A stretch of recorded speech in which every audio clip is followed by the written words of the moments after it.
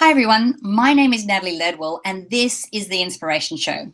I'm going to be bringing you a fantastic show this week and I'm looking forward to introducing you to my special guest. But before I do that, I just want to make sure that if you are watching this show live on Facebook or if you're watching it later on our YouTube channel, make sure that you click the link below after you finish watching the show so you can take my 30-second quiz so we can figure out what's holding you back or what's blocking you from success. Okay, so please help me introduce or help me welcome my guest today, Maria Flores Letelier. How are you, Maria? I'm fine. Thank you for having me. It's a pleasure to have you here. I was actually going through your bio and some of the major accomplishments that you've been able to achieve throughout your life. You've worked with some incredible companies, I think, here in the US and in Mexico. So tell us a little bit about your background and what it is that you are doing, that you have been doing. Okay. Well, my background academically, I studied philosophy as an undergraduate. And that really impacted me. I learned about the way language affects us and how we can invent our world through language. And then at some point later on, I got a master's in marketing at Northwestern. And right out of that, I started to work on projects. One of the most interesting projects I worked on is a project in Mexico where we launched a housing service for people, low-income people.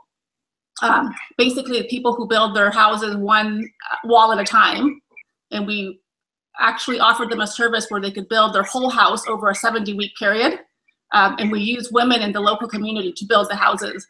Sorry, not to build the houses, to sell the service. And that was a big inspiration actually for the book.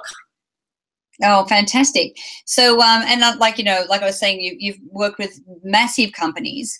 And I think that all your skills in helping with communication and how to solve conflicts and how to to have empathy, I think has really helped you a lot with that. But yes, what we're talking about today is the book that you've written, which is called Javi's Opportunity Manual, which is a guide for children to make things happen. So it's a bit of a shift, like a children's book from the corporate work that you've been doing. So what motivated you to write the book?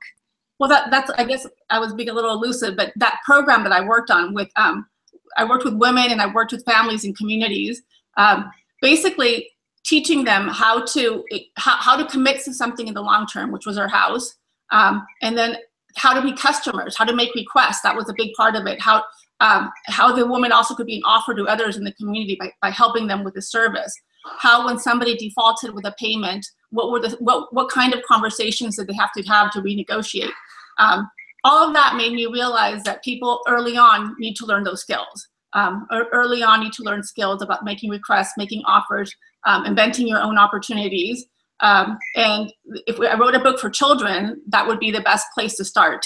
And it's actually interesting because in those communities, the book was also published in Spanish, and a lot of people are reading it in those communities, both adults and children together.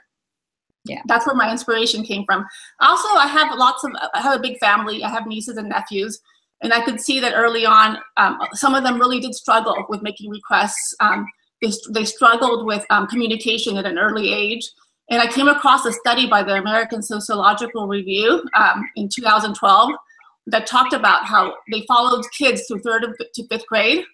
And they noticed, they learned that those kids that came from higher economic homes were able to invent their own advantages. They basically by making requests at school, and the ones that came from lower income communities didn't make any requests and struggled much more at school. They didn't know how to ask for help in school. So the combination of those 3 experiences led me to write the book. Right. So what I hear you saying is that there's a right way to make a request and a way that's not very effective. Right. So what is the right way to make a request? Well, the right way to make the way children tend to make requests often, and this is what the book it shows in the characters of some of the children, is passively, or they want people to read their minds, or in a whining kind of way. So what the book talks about is, first of all, if you want to make a request, ask for what you're asking for, communicate it. Second of all, state how you would like whatever it is that you're asking for done. In the world of philosophy, that's called conditions of satisfaction. But in the book, it's explained in a much more informal way. And thirdly, by the time when you want something done, what is the time period that you need your request to be fulfilled by. It's very simple, but it's things that people don't do, and especially children as they're growing up aren't taught to do. Yeah, exactly. And that's, I mean, I have done some work with our mutual friend, Scott Cody, who teaches a lot of, Dr. Flores's work. So what we're saying is that to make a request, you need to be clear about what it is that you want. You need to communicate how you would like it delivered. And that you would also like so it's also when you'd like it to have it completed. That's right. And do you get a buy-in, or do you get an agreement from the other person that's that they can actually fulfill it in that time? Yes, exactly. Yeah. The idea is to have conversations. The idea is that we invent our world through conversations. And that's something that in the book is explained in a very easy way for children to have. And also all the hurdles that they can encounter throughout the way. We don't always get what we want. Sometimes we're told no. So how do you keep inventing the conversation? What are other conversational moves that can happen? What are the possibilities that are open for you? That's what the book covers, that through a narrative, through a story of a girl, rather than in a teaching format, which would have been another way to write the book. But I thought it would be more effective for kids to cover it as a story of a girl who is struggling on her own. Yeah. And it's a lesson from her. Sorry. Yeah, so I was about to say, because fiction or a story is an easier way to remember the lessons. Yeah. Exactly. Yeah. So I know that you also cover things like the importance of listening and the importance of working with others. So tell us a little bit about the storyline. Like, what's the storyline that you have outlined in the book? Well, the story is about an immigrant girl who has come to the United States, and early on she could sense a certain culture change between the way she's being raised by her parents and the way success happens in the States. And so then she has this dream of going to tennis camp, and she's told no, that she can't go because it actually, she's not even sure why she's told no. It's not until in the book, until she finally has a conversation with her parents where she actually makes a real request, that she learns that they don't have the funds to send her to tennis camp. So at that moment, with the help of her uncle, who's taking classes on entrepreneurship, tells her, hey, what can you do to go to tennis camp? What can you do on your own? And she realizes she can raise funds, and that she's going to do that. Eventually, she realizes she could do it through a food cart, as her father is a great cook and he loves to cook. And that's basically the story. All the hurdles that she encounters along the way, she needs to get other people to help her, and that's a big theme in the story, is how do you get other people to help you? It's not easy. It's sometimes she can make a request to be helped and people blow her off. In the story, she becomes friends with another character whose name is Benji. Benji is doing something that she's in awe. He's giving guitar classes to other kids, and he makes $5. But what really blows her mind is the teachers are promoting his flyers, the parents are paying for his classes, and she's saying, she thinks to herself, what is it that he's doing that I can't do? And it's not easy for her to do her food cart. It's not easy for her to get her parents involved, to get help from her friends, and to get people and get the principal to sign off on the food cart at school, to get people buying her products. All of that is a challenge, and at some point she discovers that people don't want to buy her products anymore. They're getting tired of it. So what does she have to do to actually add value? What kind of questions does she have to ask? She has to listen to other people. All of these are things that she learns in the book to make her journey come true finally. Right. So what age is the book relevant to?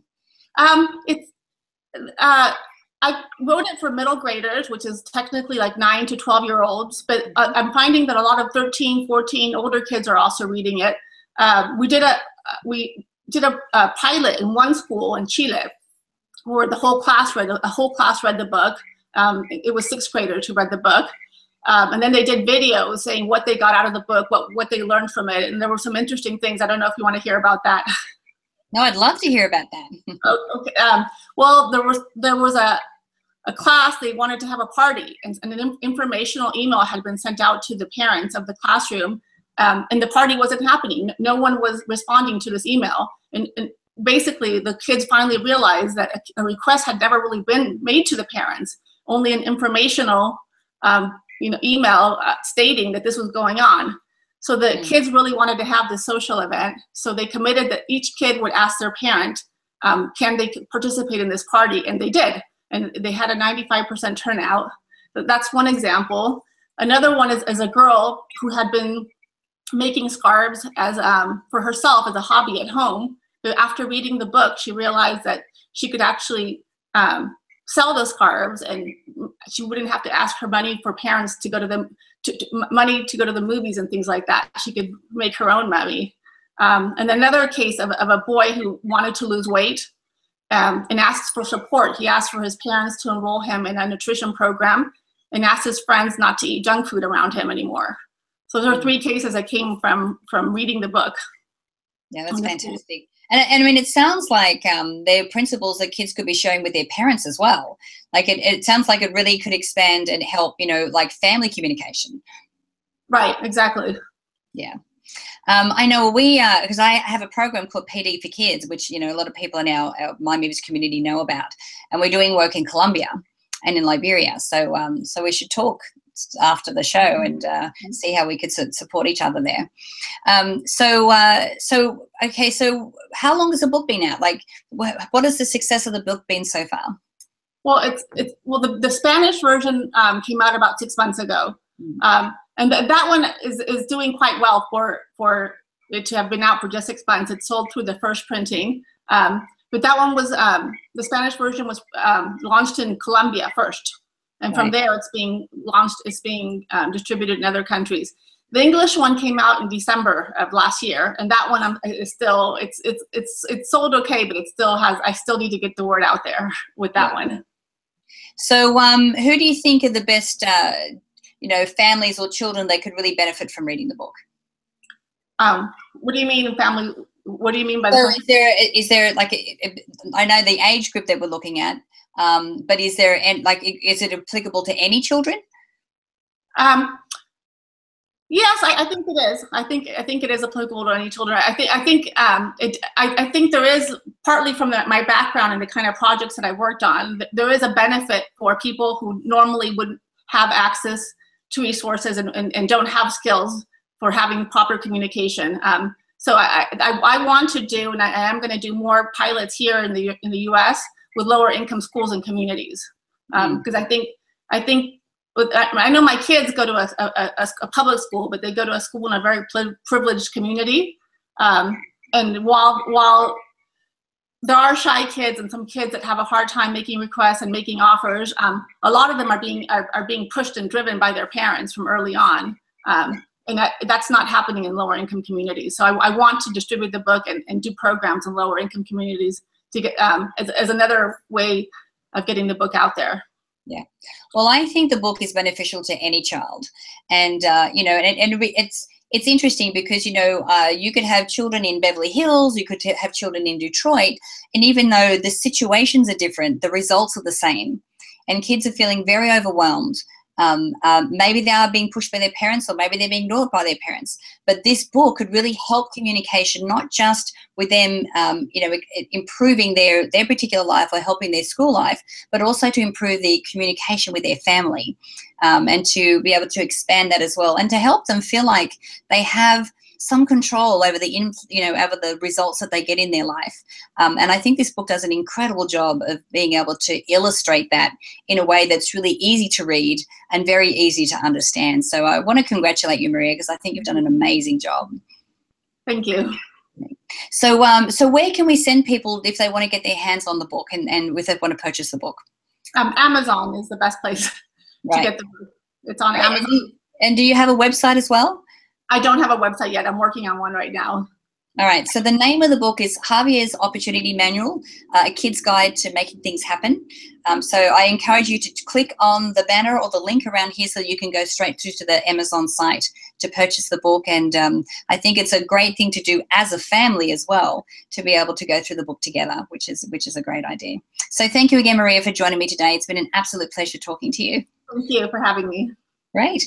So guys, make sure that, like I said before, now that the show is towards the end, after the video is finished, just click on the link below if you're watching this on Facebook Live or if you're watching it on our YouTube channel, and take our 30-second quiz so we can figure out what's holding you or blocking you from success. And don't forget, if you're watching this on mymovies.com, Just leave your email so we can send you the Manifesting with a Masters video e-course for free. So until next time, remember to live large, choose courageously, and love without limits. We'll see you soon. Bye-bye.